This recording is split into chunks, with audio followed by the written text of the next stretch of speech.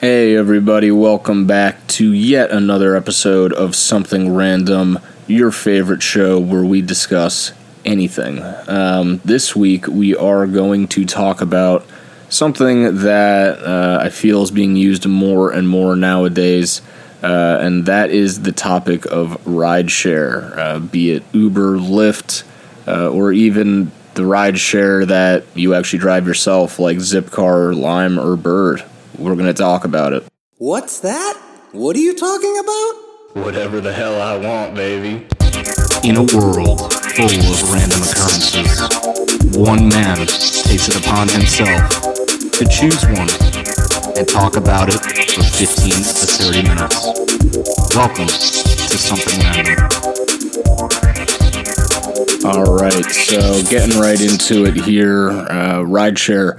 So back when my parents were growing up, the big deal for everybody was getting their driver's license. It was a moment that people had marked on their calendar for months, if not years, leading up to it. It finally gave you that freedom to get out of the house and go on adventures all on your own without having to get dropped off by your parents or having to rely on anybody else. You did still need a car, obviously, but in terms of your legal ability to drive, it was a big deal. So, coming to my generation now, for me personally, I still was very excited when that day came. For me in Florida, I was able to start driving in any capacity. At like 15, we had a learner's permit. I know many of you may say that is way too young for somebody to be getting behind the wheel of a car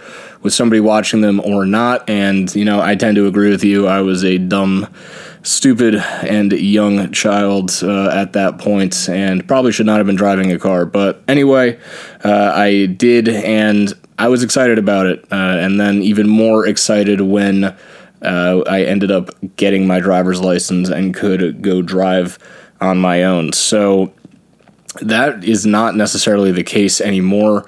And a big reason why is the surge in these rideshare services, in terms of Uber and Lyft specifically.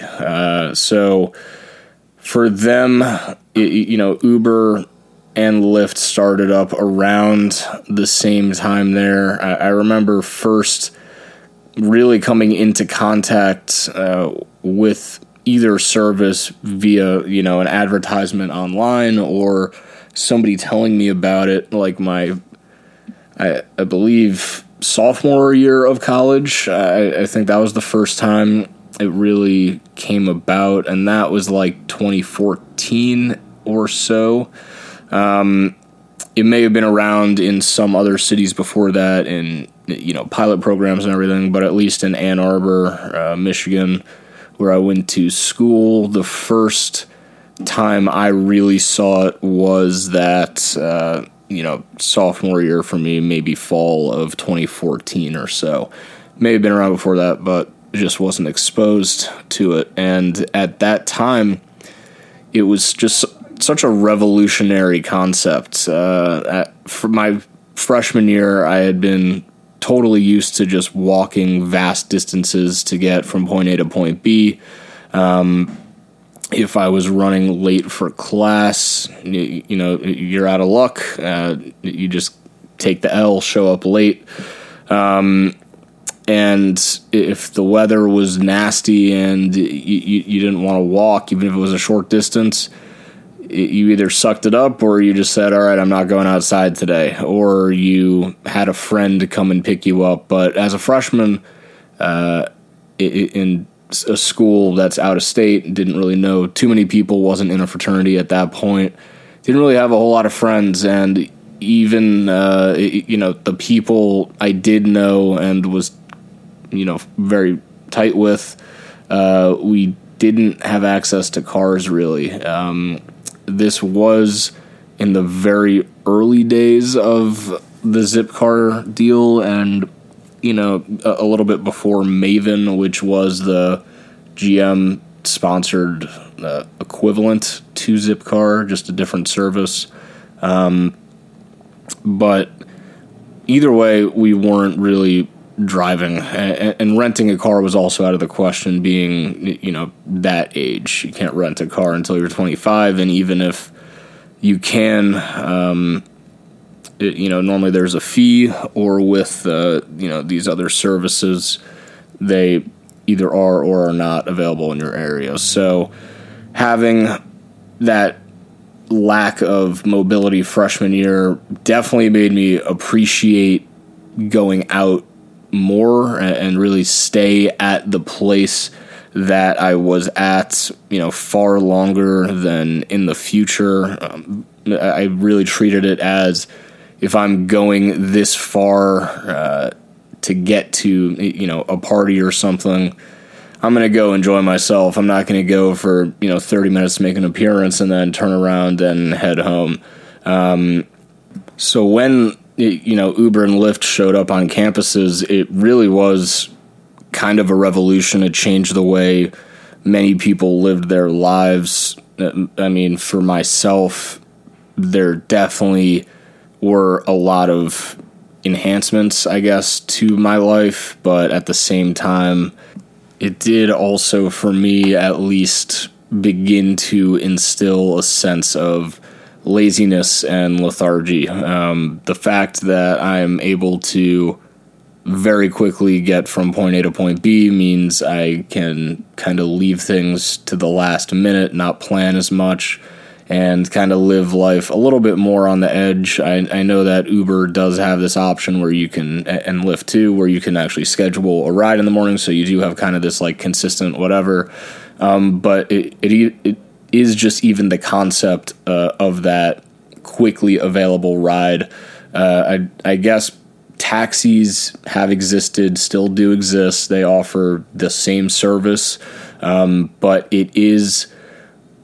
Now I know that there has been an app developed for a lot of these cab companies, but before that, it really just completely revolutionized the way to acquire a ride with the whole app concept that Uber and Lyft introduced. So having that be present and knowing that you really kind of have that fail-safe, a great example would be, for me, going to work in the mornings. My company does have a budget item for Uber rides where you can get reimbursed in the morning if you do use rideshare service to get to and from work. So I have used it a few times, and it really has led to me, instead of waking up early, getting ready to walk, and have a planned out morning, just knowing that I can quickly get into an Uber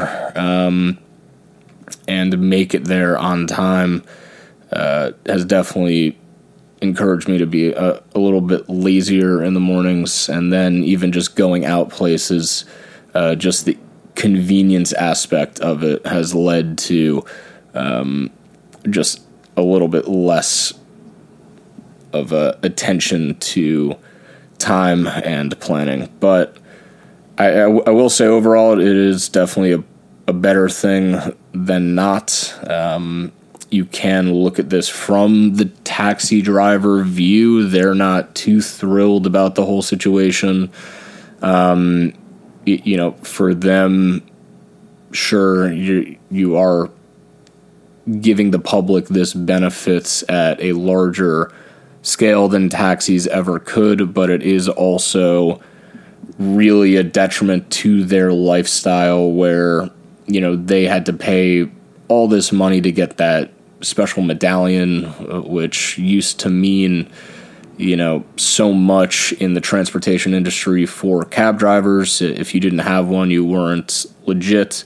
You still aren't, but, now we have Uber and Lyft where it doesn't matter. Any guy with his Toyota Camry can say one day, hey, I'm going to go and drive for Uber and start making money and not have to pay this massive upfront cost to get, the license to do so.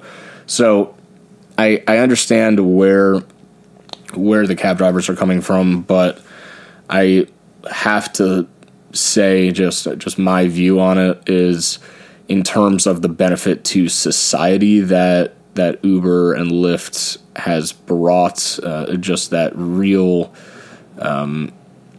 interconnectedness between, locations, and not having to worry about, going and having a night out and putting your life and others' lives on the line by getting behind the wheel of a car, just removing a lot of risk from the day-to-day lives of somebody, and also financially alleviating burdens on many people that are not going to buy their own car now, or are not having to spend money on car insurance every month or a parking spot.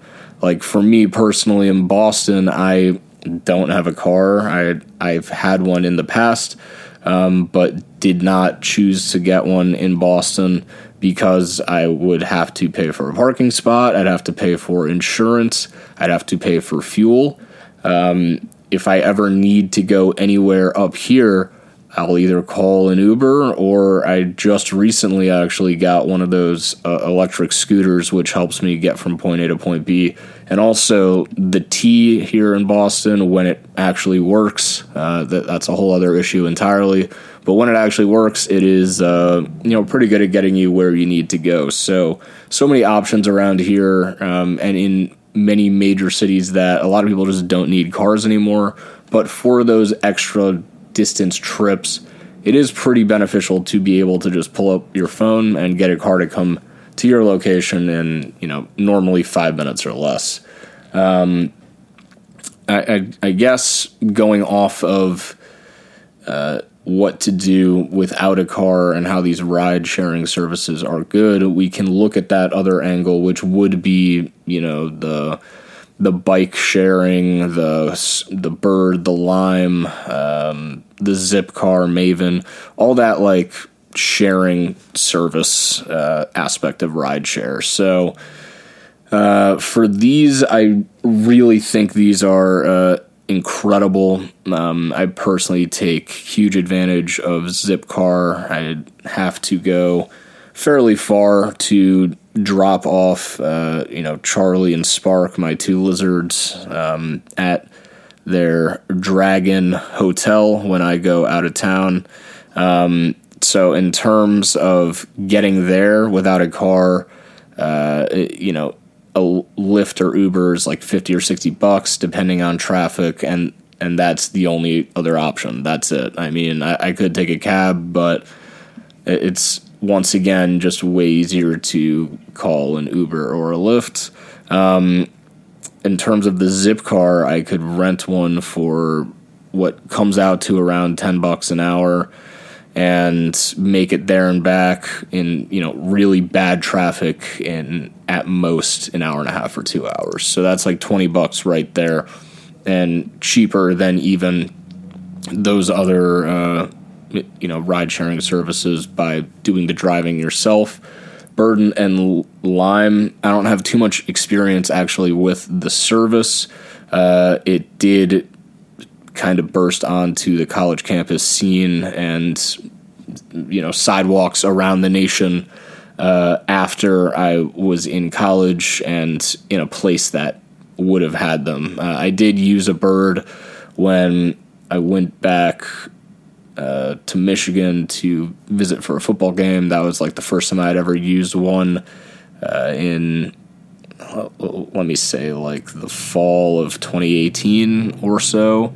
And then I guess the most I've ever used them, I was with my girlfriend in Scottsdale just recently for the Waste Management Open. And they have a whole bunch of those scooter things around there, just parked outside the hotels and all the bars and stuff. So we would just ride those around to get around the city there. And I think they're a good thing to have around. It certainly is great for that intermediate distance, a little bit too far to walk, but a little bit too close to drive, or there just isn't great parking there. But in terms of the whole dockless aspect of it, that is kind of annoying. Obviously, that's the whole concept of it. It's not just, an electric scooter. It's the fact that you can kind of leave it right at your destination. You don't have to go find a port to go drop it off at like you have with the bike sharing services, certainly up here in Boston. The Blue Bikes do have a lot of different locations, but there isn't one really in the right area for me to really make great use of it. And that's why I did end up getting a scooter.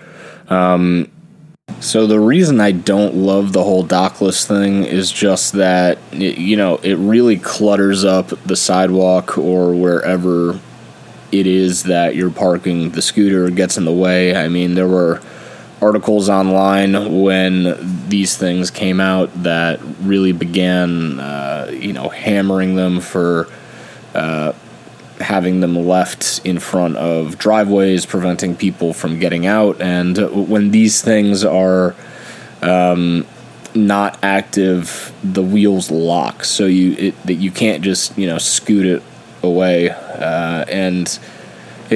For the average person, you can pick it up and just move it. Sure, it's a pain in the butt, but you do end up, only having to pick up roughly like 30 pounds or so. But let's say, some kid who was out one night just left this in front of some elderly woman's home or elderly man, and, they were trying to get out to go to the grocery store or something, and they can't pick this thing up, and it's just sitting there like... what are they going to do? They have to wait for somebody on the sidewalk to come by and help them out, and that is why it's kind of annoying.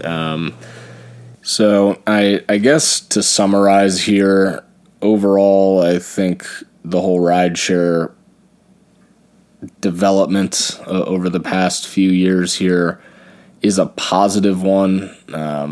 There are many benefits, as I've listed, the quick access to locations, not having to worry about driving home in less than ideal conditions, whether that be, weather or, your mental state. But you also have the downsides, could be contributing to some laziness, lack of planning, and additionally, you also see some incidents that could go very wrong in these ride-sharing services. You do have, many stories of women getting raped or murders occurring. That there was even this Uber driver in Kalamazoo who was just doing drop-offs, but in between them going and killing people, which is just insane. So that there are background checks that I've seen on the app, whenever I call, that means, but it seems like they're aware of the issue, but it's still certainly an issue. It's not going away anytime soon, I don't think. Certainly not, the concern for women getting into an Uber or Lyft alone or any ride-sharing service. I'm just saying those two because they're the two biggest. I think there are a few other ones out there. But like my sister, whenever she goes out and I'm down in Florida, she always wants me to come and pick her up from wherever she's at instead of taking an Uber, which, for me as a guy, and I'm thinking about it, I'm like, why don't you just take the Uber, right? Like, I go out all the time, I take Uber, so what? But then looking at it from her perspective, I get it. It's, kind of freaky just getting into a stranger's car and hoping that, some agreement they clicked on the app is enough to prevent them from doing something to you. So that is definitely one other side of it that needs to be discussed further, and I don't know necessarily what the solution would be, but it cannot be ignored.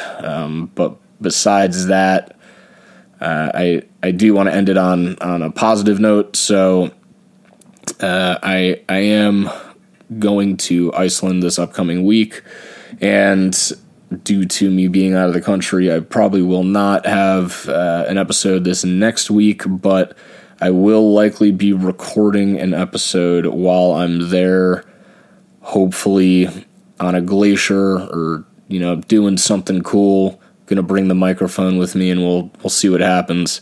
But it will probably be like a week and a half, maybe 2 weeks before you see another episode pop up after this. But looking forward to it. I'll have a little bit of a recap on the trip when I get back. So until then, it has been a pleasure talking to you guys for another week here. Hope you have a good one, and talk to you soon.